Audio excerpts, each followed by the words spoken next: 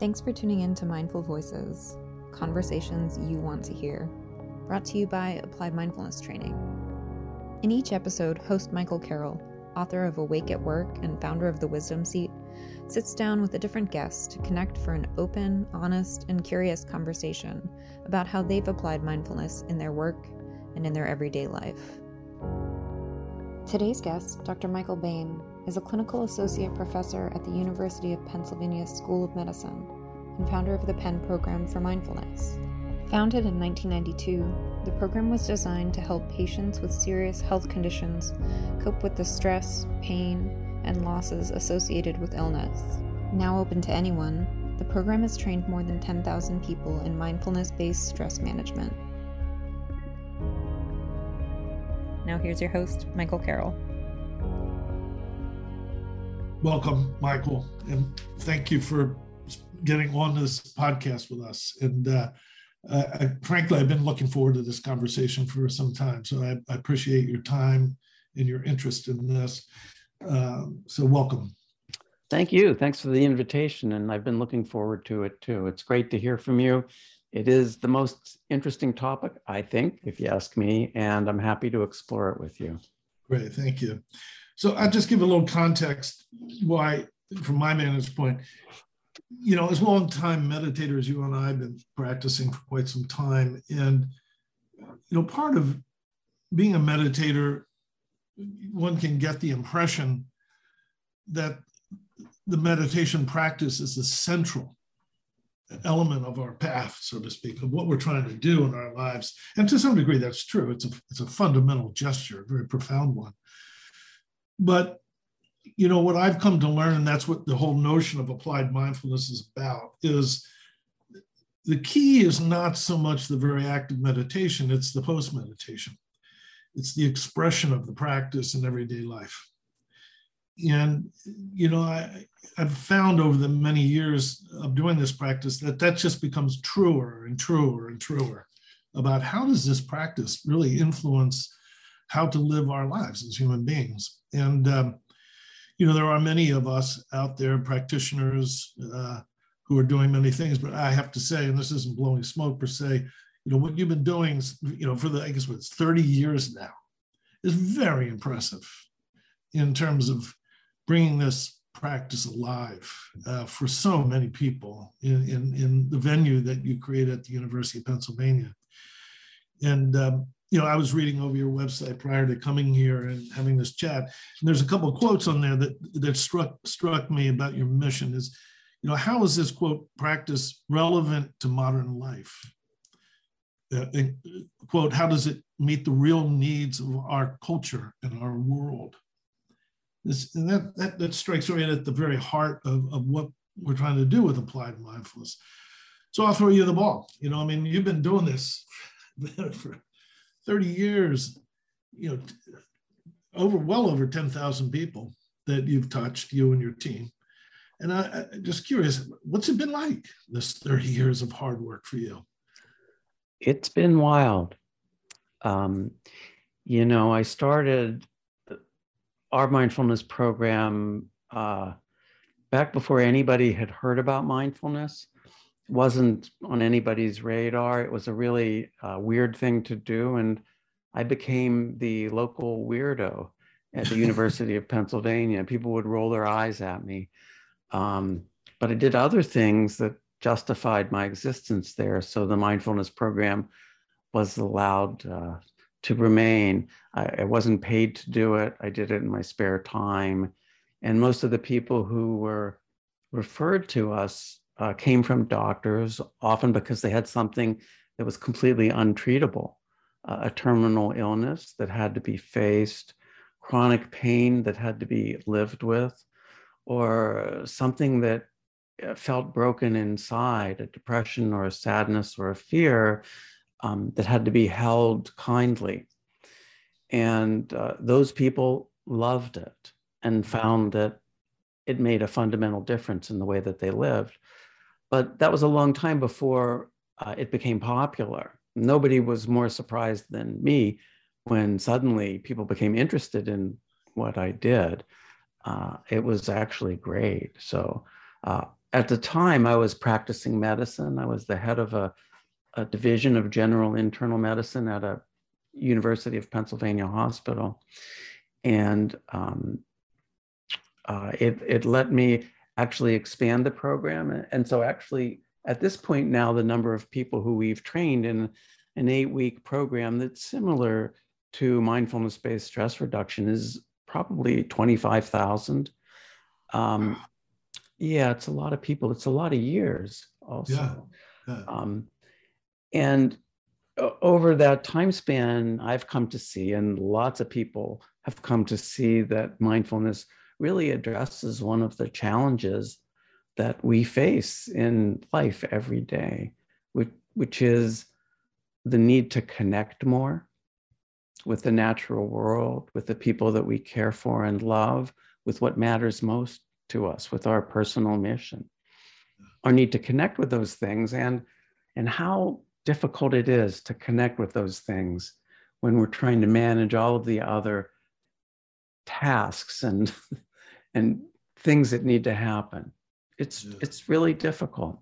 So mindfulness helps that. Well, as you may recall, I was very fortunate to have attended one of your programs. You actually taught it, if you may recall. And there's much that struck me about the program, but one of them was the intimacy of the dialogue. I was very taken by where people were willing to go. Obviously, there's the sitting meditation and good instruction. People were trained on how to do it, and they did it consistently throughout the week. And then we would come to this meeting with you and your staff, and we would get into conversations, and people were invited to, talk about their lives. And I was very powerfully struck about the intimacy and the risks that people were willing to take in expressing their lives in those settings. And I also, I'd be very honest with you, it's like, I don't know if I could handle these kinds of conversations. It reminds me like Pema's, when you go to Pema's conversations are like powerful around her, the people who come to her programs. Tell me a little bit about that intimacy that your program seems to invite people to consider in their path. That's a really great question. And it's funny that right before I started this conversation with you, I was talking to a student who was asking the same thing, a student who is doing some research with us.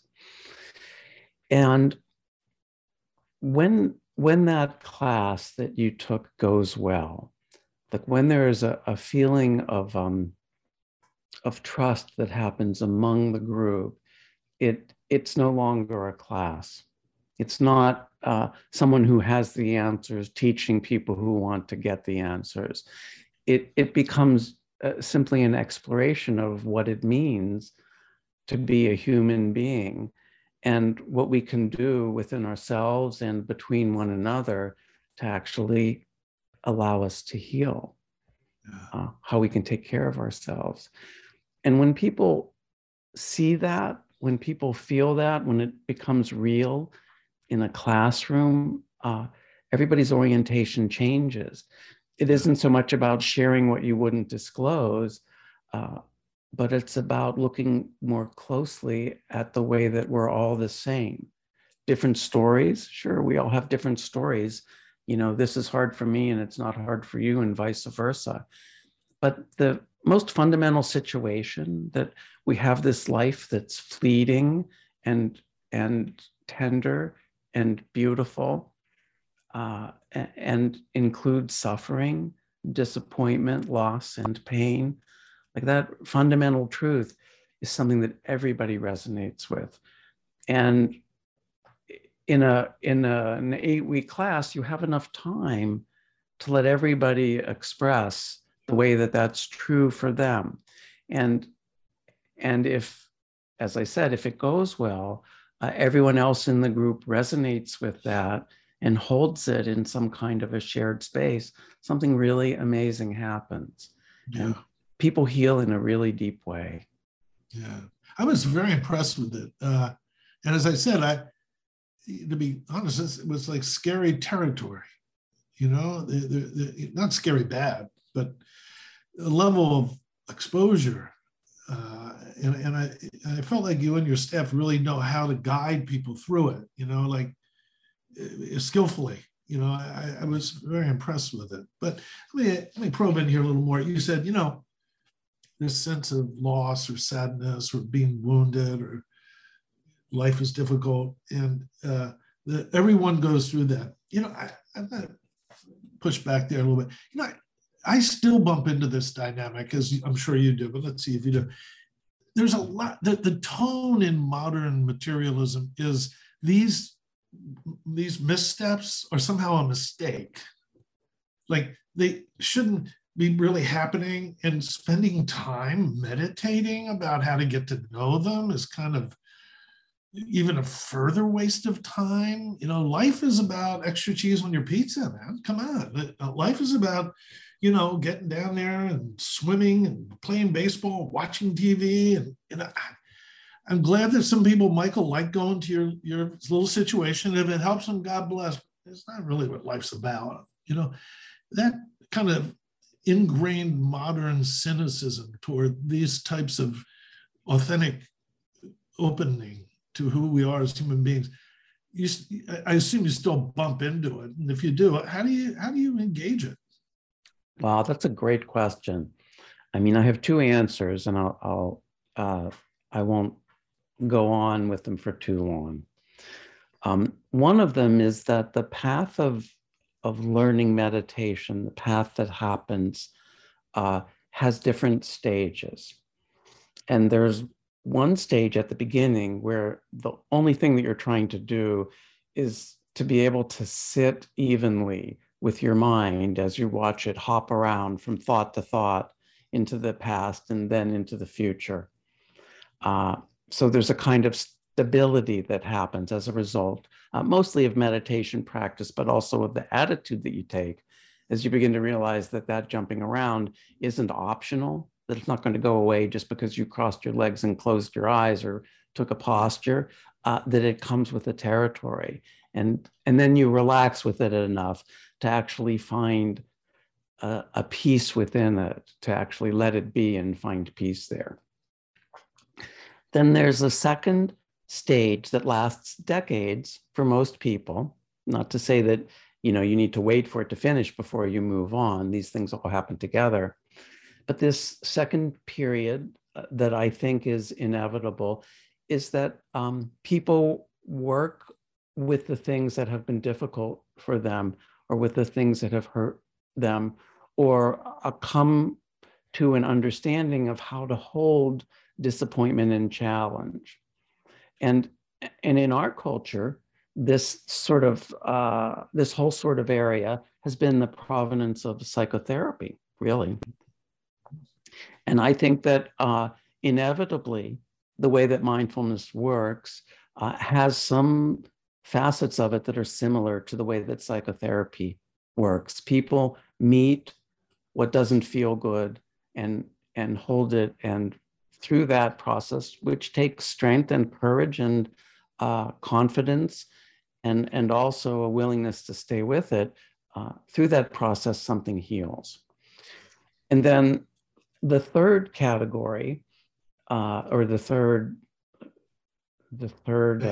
stage that people go through, is something that, for lack of a better word, I would call spiritual. Mm-hmm.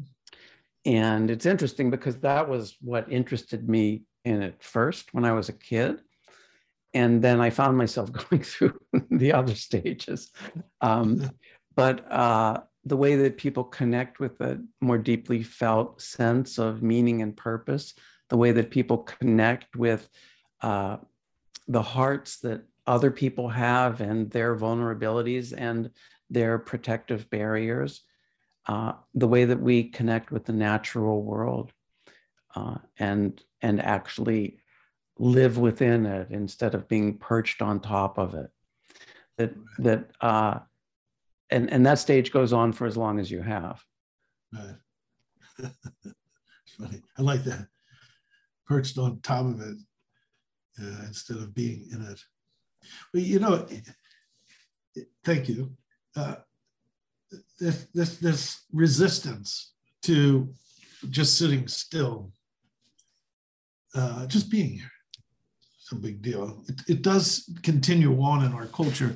You know, for me in business settings, the fun part has been, I don't do this as much now, I don't lecture as much, but when working with leaders, I don't bring up mindfulness. I don't inflict it on people. But at some point, what happens with leaders is they realize that the challenges they have when she's running a big business or maybe a data scientist team or whatever is less about the content of what they're doing and more about the humanity of what they're doing. Mm-hmm. That ultimately the leader's challenge is how to work with people, how to deal with conflict, how to build confidence, how to make a decision that impacts diverse people in such a way that maximizes the advantage of the situation. We could go on and on and on. And all of those dynamics has to do with the mind, not with some technical business issue. And coming to the conclusion that the mind is the major tool you're bringing to the challenge for leaders is something that they can naturally come to if you just give a little time, you know what I mean? But boy, you know, there's so many cynics and skeptics. How many CFOs have looked at their watch when I'm sitting around talking about this stuff?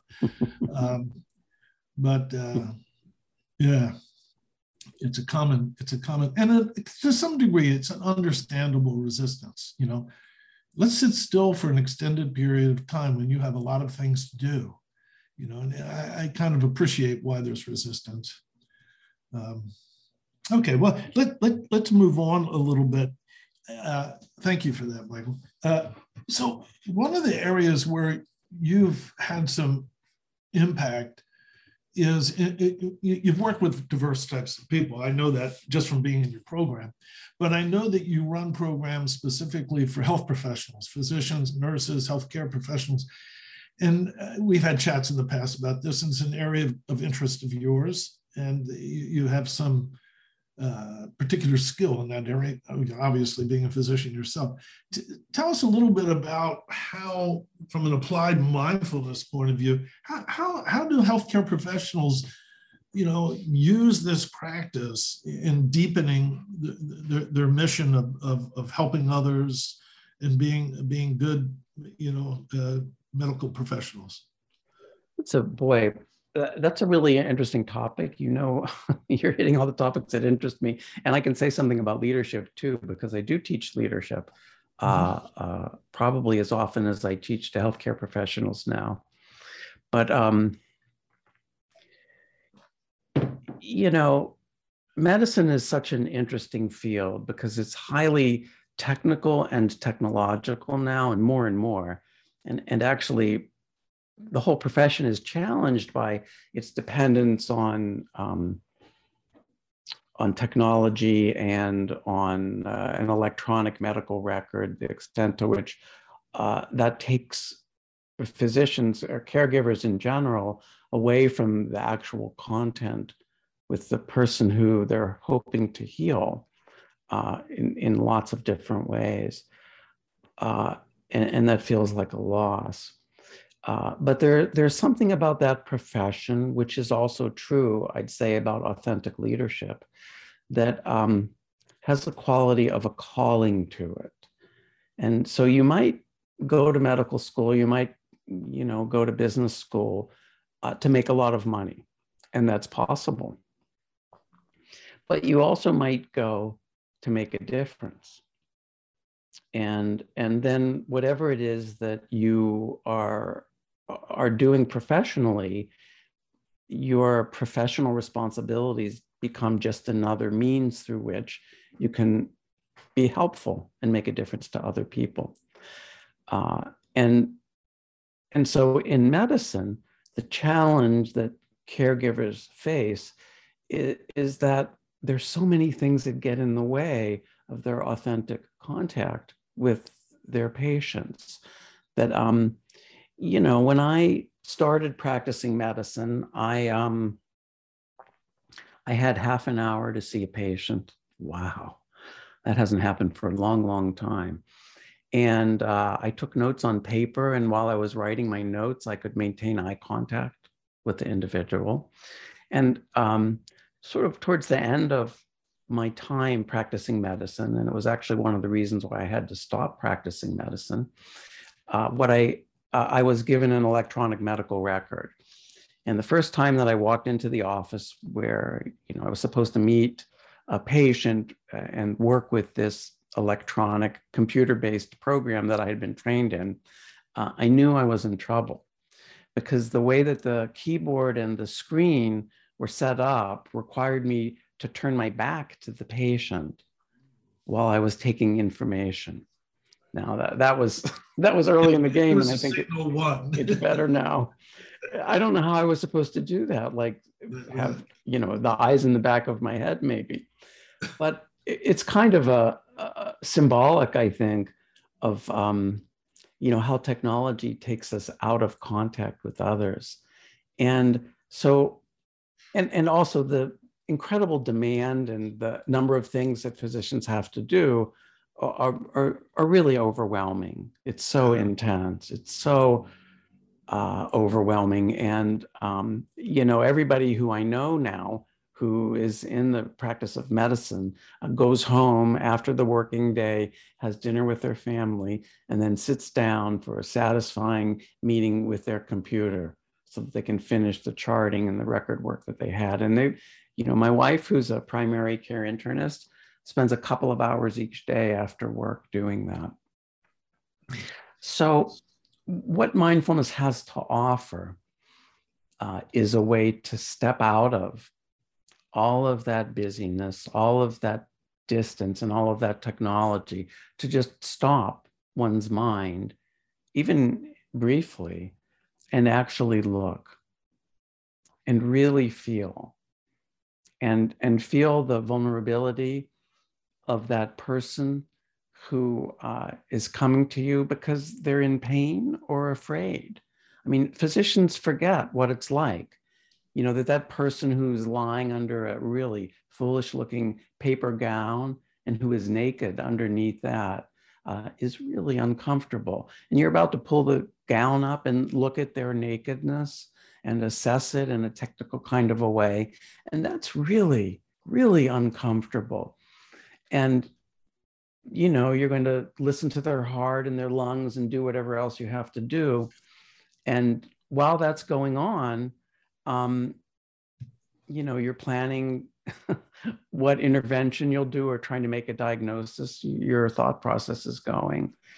And, and then if you have time at the end of the visit, maybe you'll have a brief period, maybe 15 or 20 seconds, to ask them really, how is it going?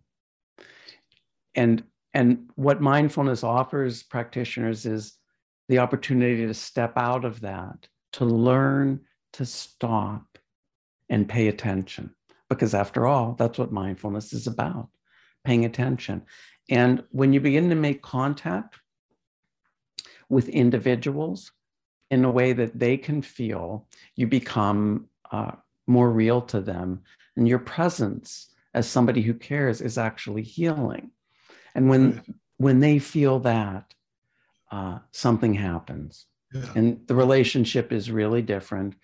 And that contact and what happens as a consequence has something to do with the calling of medicine, which isn't about applying technology, but is about holding people in vulnerability, in face of pain and suffering, and letting them know that there's someone walking alongside them who cares. I think you may have, I may have read it somewhere. You told me this, I forget, but there was like average amount of time a physician has with a patient is like 2.5, 3 minutes, or some crazy number. And there's some research indicated that to the degree to which the patient feels literally heard and listened to is the degree to which they're likely to follow an instruction. Mm-hmm. And as we all know, following instruction is key. Taking your medicine, doing whatever, Did you quote that to me, or did I read that somewhere else? Or am I I making it up? You might be making it up. I don't know. It's longer than 2 or 3 minutes, but it's not long enough. Right.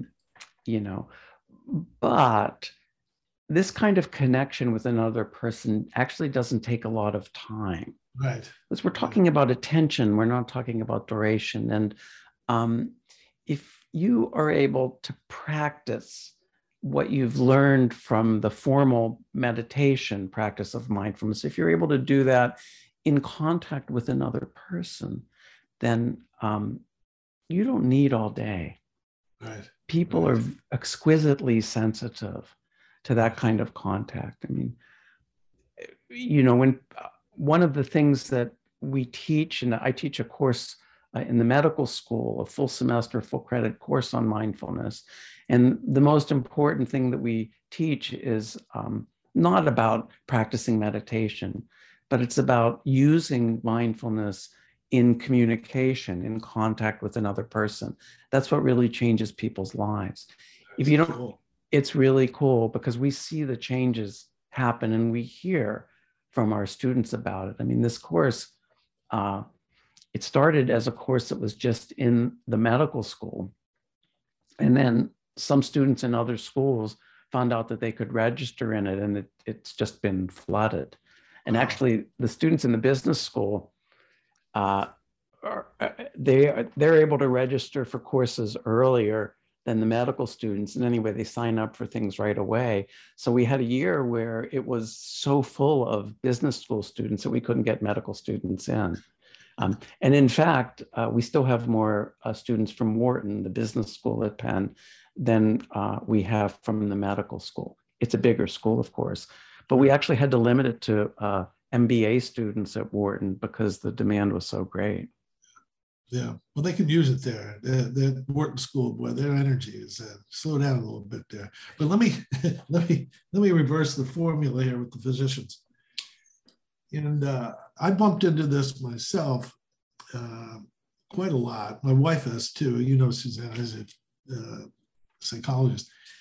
That somehow, not somehow, modern society has funneled trauma to very specific points. So social workers, for example, they're asked by definition of their job and the way society works to put themselves in relationship to trauma over and over and over and over again every day. Psychologists, physicians, healthcare professionals gave that one example of maybe an older person who's fragile underneath a robe, a little frightened about exposing herself to young people who are there to help her. This level of exposure to the healthcare professional, that is a relentless exposure every day to human beings in traumatic circumstances, it's very, very powerful, as I'm sure you're quite aware. And I did a little work with some people who help homeless, social workers who help homeless folks. And the stories they told me, and I've had a little experience with homeless people, but seeing that twice, 3 times maybe, or 5 times, but 20 times a week or 30 times a month, that's powerful stuff. And I'm just curious, from your experience of working with healthcare professionals in mindfulness, how does that exposure to human suffering, to human trauma, mingle in with how the practice works with them as professionals? I don't know that I have a simple answer to that because everybody is different. But you're right. In some situations, being exposed to the trauma of others creates a kind of a vicarious trauma in the person who bears witness. And, PTSD isn't just because you've been in a difficult situation, but because you've been connected to someone else who has, or you've witnessed it. Right. So vicarious trauma is a real thing. But it's also true that the exposure to those sorts of things, which we all face a risk of, that is just part of what it means to be a person, that exposure can create compassion. that it can open your heart as well as close it. So, when we started by talking about these stages that people who practice mindfulness go through, and said that there's this period in the middle where it becomes something like psychotherapy, and we meet our own difficulties and sources of distress.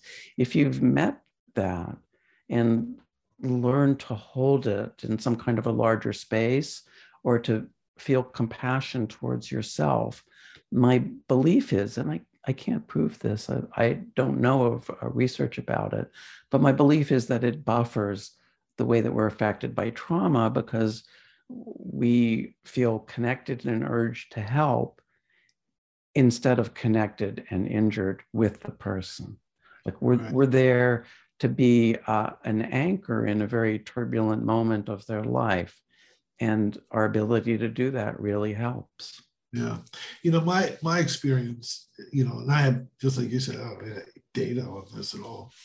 But the quality of it is to be able to be fully touched by someone else's suffering, but not attached to it.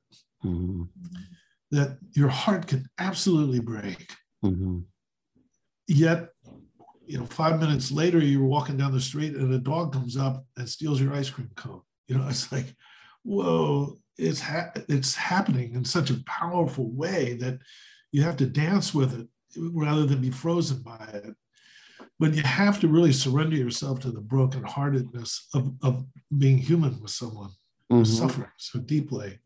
And I think when we're afraid of it, we actually amplify the impact of itself to create a poison in a way that hurts us, in a bad way.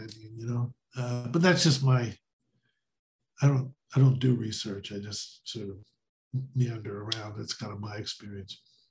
Yeah, I don't do research anymore either. Right. Well, let me switch topics. We have about another 15 minutes or so. Let me switch topics. This is an area where I hopefully I can frame this question well. And we'll see if I can pull it off. The way I came to applying mindfulness in business was I was, way down the road. I have a degree in theology, philosophy. It was way down the road studying Buddhism. I wanted to become a monk or whatever. And then, at some point, my teacher told me, go get a job, dude. Why don't you be so productive? Which was shocking at the time. But over the many years, it became obviously how wise that instruction was. But the key there is that, I came to business as a meditator. And at the time, similar to you, Michael, if I was as a meditator on Wall Street, I was like a woo-woo guy, there's crystals on your forehead, man, and I didn't talk about it much, frankly, when I was there when I was younger. But as you know, over time, this thing is mainstreamed, and mindfulness in the workplace is major. But most of the voices that are interested in it are business people who came to mindfulness, not the other way around, a practitioner who came to business. And in many respects, you strike me in a similar boat. Your deepening of your practice was happening very deeply as a meditator, a practitioner, and then you became a physician. Correct me if I'm wrong, by the way. And I'm just curious, do you have any observations on the difference between someone who comes to a profession, comes to the conventional world and masters the conventional world as a meditator, versus someone who has mastered a conventional skill coming toward learning meditation?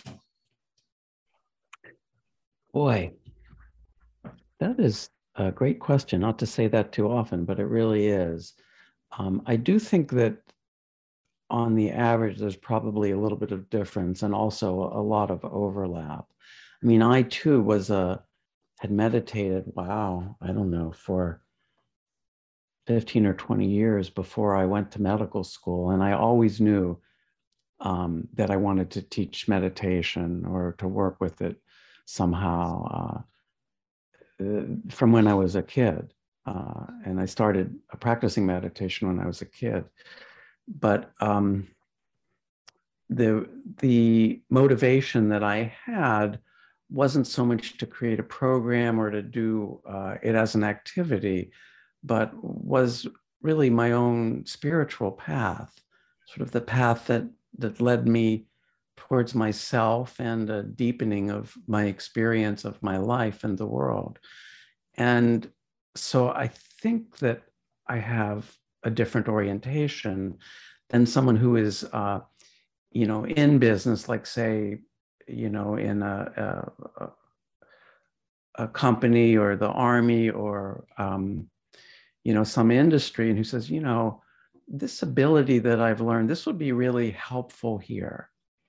And they tend to focus more on the mechanics of it. Like, do you have a curriculum that I could provide? Could you make it concrete for us? And I think that it does lose something, but I shouldn't be too harsh with that, because I've seen, we've trained so many tens of thousands of people, as you said, based on kind of a pretty standardized 8-week curriculum. And almost all of them say that it wasn't just helpful, but say that it really changed their life. Sure. So I think that in the end, although people start from really different places, I think that we're all headed in the same direction and we're all using the same road.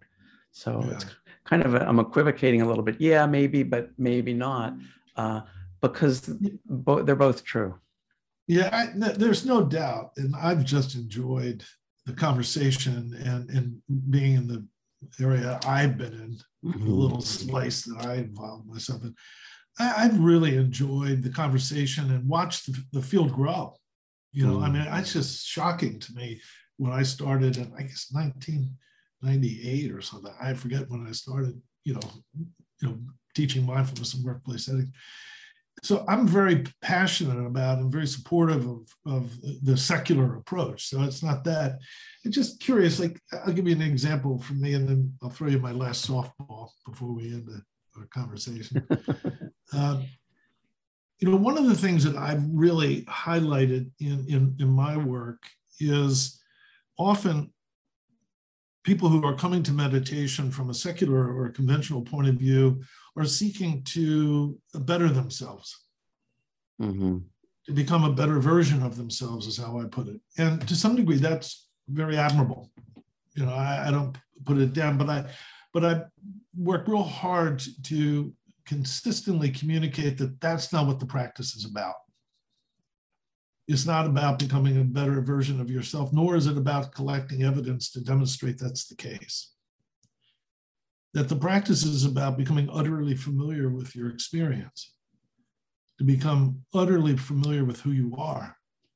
And in the process, you might notice that you're expressing qualities that you've overlooked, and that tiny distinction, which may appear unimportant from a certain point of view, is critical. And I would only have known that if I had been trained for so long. I wouldn't have known that. And those little nuances, I can see them in the way you conduct yourself, Michael, and I can see them in your program. You may not be as explicit about them, but it's the tone that you bring to it. And I don't count that as minor. I think it's a distinctive part of this applied mindfulness approach from, to be candid, from a Buddhist approach. So anyway, that was I think it's an important distinction, and I think it's helpful. It's probably the most important distinction. I really agree with that we're not trying to become a better version of ourselves. That's actually the opposite of what we're trying to do. We're trying to become an authentic version of ourselves, like to actually embody what we already are. And then when that happens, you realize that you don't need to be different, that it's perfect just the way that it is, that it's exactly as it should be. And there's a kind of a self-acceptance that's at the core of the growth that happens. There's a paradox here, sure. By letting go of trying to change, what happens is that you're transformed. But but what you've let go of is the struggle to make it different. And it's really hard to wrap your head around that. And just think about meditation practice. I've hardly ever had anyone come to our program who said that they knew how to meditate, or who said that their meditation practice was okay as it is. They all think that they're doing it wrong. Yeah, right. They're not doing it wrong. Almost impossible. Right. Their mind moves because they're still alive, because they have a mind, and that's what it does. It, you know, just like your heart, it keeps moving. You're hoping it doesn't stop. But it sure takes a long time to come to see that you can be still with, and you can be balanced within all of that movement, that you don't have to go somewhere else. You know, you brought up, you used the word authentic several times here. It's an area of great interest with me in terms of what I'm working on. And I won't go into it too much because we only have a few more minutes left. The whole general field of what I've referred to as the authentic colleague is that there's a shift occurring in global business workplaces away from the leader and toward the colleague. There's a whole wide range of reasons, not the least of which is the speed of adapting with agile teams, self-improvement teams, and a wide variety of other dynamics, including hybrid teams. Social intelligence skills are becoming foremost, not leadership skills. Not that social intelligence skills are a subset of leadership, but the issue there of having an authentic colleague that you can trust, that you can rely on, that you can have a conflict with, that can be resolved in such a way that promotes each other's dignity. You know, these kinds of skills are really more and more sought after. And the one way I frame this as critical is the distinction. Well, I'll put it as the title of my course, is authentic colleague in an increasingly artificial world. That this artificiality of you know, everything from having 586 channels in your TV to this this new happy talk about the metaverse, where we're inclining toward artificial experiences that we can't really distinguish from a real, quote, real experience, as a way to constantly chase after preferred experiences rather than the one you're having. That artificiality is very dangerous, in my opinion. And that the authentic presence of just being who you are, where you are completely, is particularly in the workplace, but generally in society, modern materialistic society, is either explicitly or implicitly more and more valued. Mm-hmm. So anyway, enough of my speech. I'm speaking the same tongue. I mean, I'm with you there. And that phrase that you used, authentic presence, is one that I use all the time. Oh. It comes from our first Buddhist teacher, Chogyam Trungpa Rinpoche. And I think that it's an essential component of leadership. And when I talk about leadership, I talk about that. It's also an essential component of a relationship that works. It's an essential component for having a life that's full and rich and able to make a difference in the world. So it's a great place to end, and a really important thing to remember, maybe a good place to start too. Yeah, well, you're not getting off that easy. I got one more question for you. One more final question, which is this. There's a lot of people, young people particularly, but it doesn't matter what age you are, but people who are new or coming into this path of, you know, I think meditation is something I want to make part of my life. I want to explore it. I want to get to know it. I want to maybe bring it into my relationships, my work, my profession. So you've been doing this for a long time. What 3 pieces of advice do you have for these people who would like to make, who are curious and interested in potentially making this practice part of their life? I'll only give one piece of advice, but it's the most important piece, and so I'm not cheating. To really have an authentic presence that lets you make authentic contact with people who come to you to learn about meditation requires that you have made your practice and that path the center of your life. So if you're just adopting it as a quick, intervention for some specific situation, it might be effective and it might be helpful, but it won't be profound. And I think we should be aiming for the sky. We should really look to not simply give people a way to let go of the burden for a moment, but to actually change themselves deeply in a way that could and should change the course of their whole life. And so it's a tall order. It's a lot of work, but it's worth it. That's good. Well, I guess I have to let you off and not ask for the other two, because I can tell you're not going to give them to me anyway. So why ask? Right. So, any final remarks or insights you want to share with us before we close? No, because all of the things that I said and that you said, the discussion that we had, is really just like pointing at something else, like, pointing at the moon in the sky. And you actually have to go to the place that we're talking about and live there long enough to really feel it and let it saturate your body and your mind and your heart. I hope that people who have listened, that someone gets inspired to make that happen for themselves, because it is, for me personally, the most satisfying and meaningful thing that I've been able to do in this life. Well, thank you, Michael. Thank you for giving me your time. And to our audience, I strongly encourage you, reach out to Michael's website. You can just Google Michael Baime at University of Pennsylvania. His great staff. I've gotten to work with several of them with that education program we did up there in Bucks County. Got to know several people, and these are good, well-trained people, great programs. So I invite people and encourage people to reach out and get to know your world, Michael. So thank you. And thank you for the work that you're doing to make this real for so many people. Right. All right. Well, hope to see you again soon, my friend. Likewise. Thank you. Bye-bye.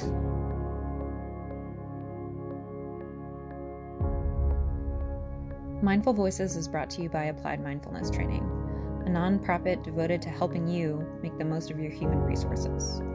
Visit appliedmindfulnesstraining.org to find free guided meditations, explore our publications and blog posts on mindfulness topics, and learn about our customized trainings to help you and your organization discover how to work with your mind. Let us know what you thought of the show. Email us at mindfulvoices@appliedmindfulnesstraining.org. You can also connect with us on Twitter at AppliedMindTR or on Instagram or Facebook at Applied Mindfulness Training. Thanks again for tuning in. We hope you'll join us again soon.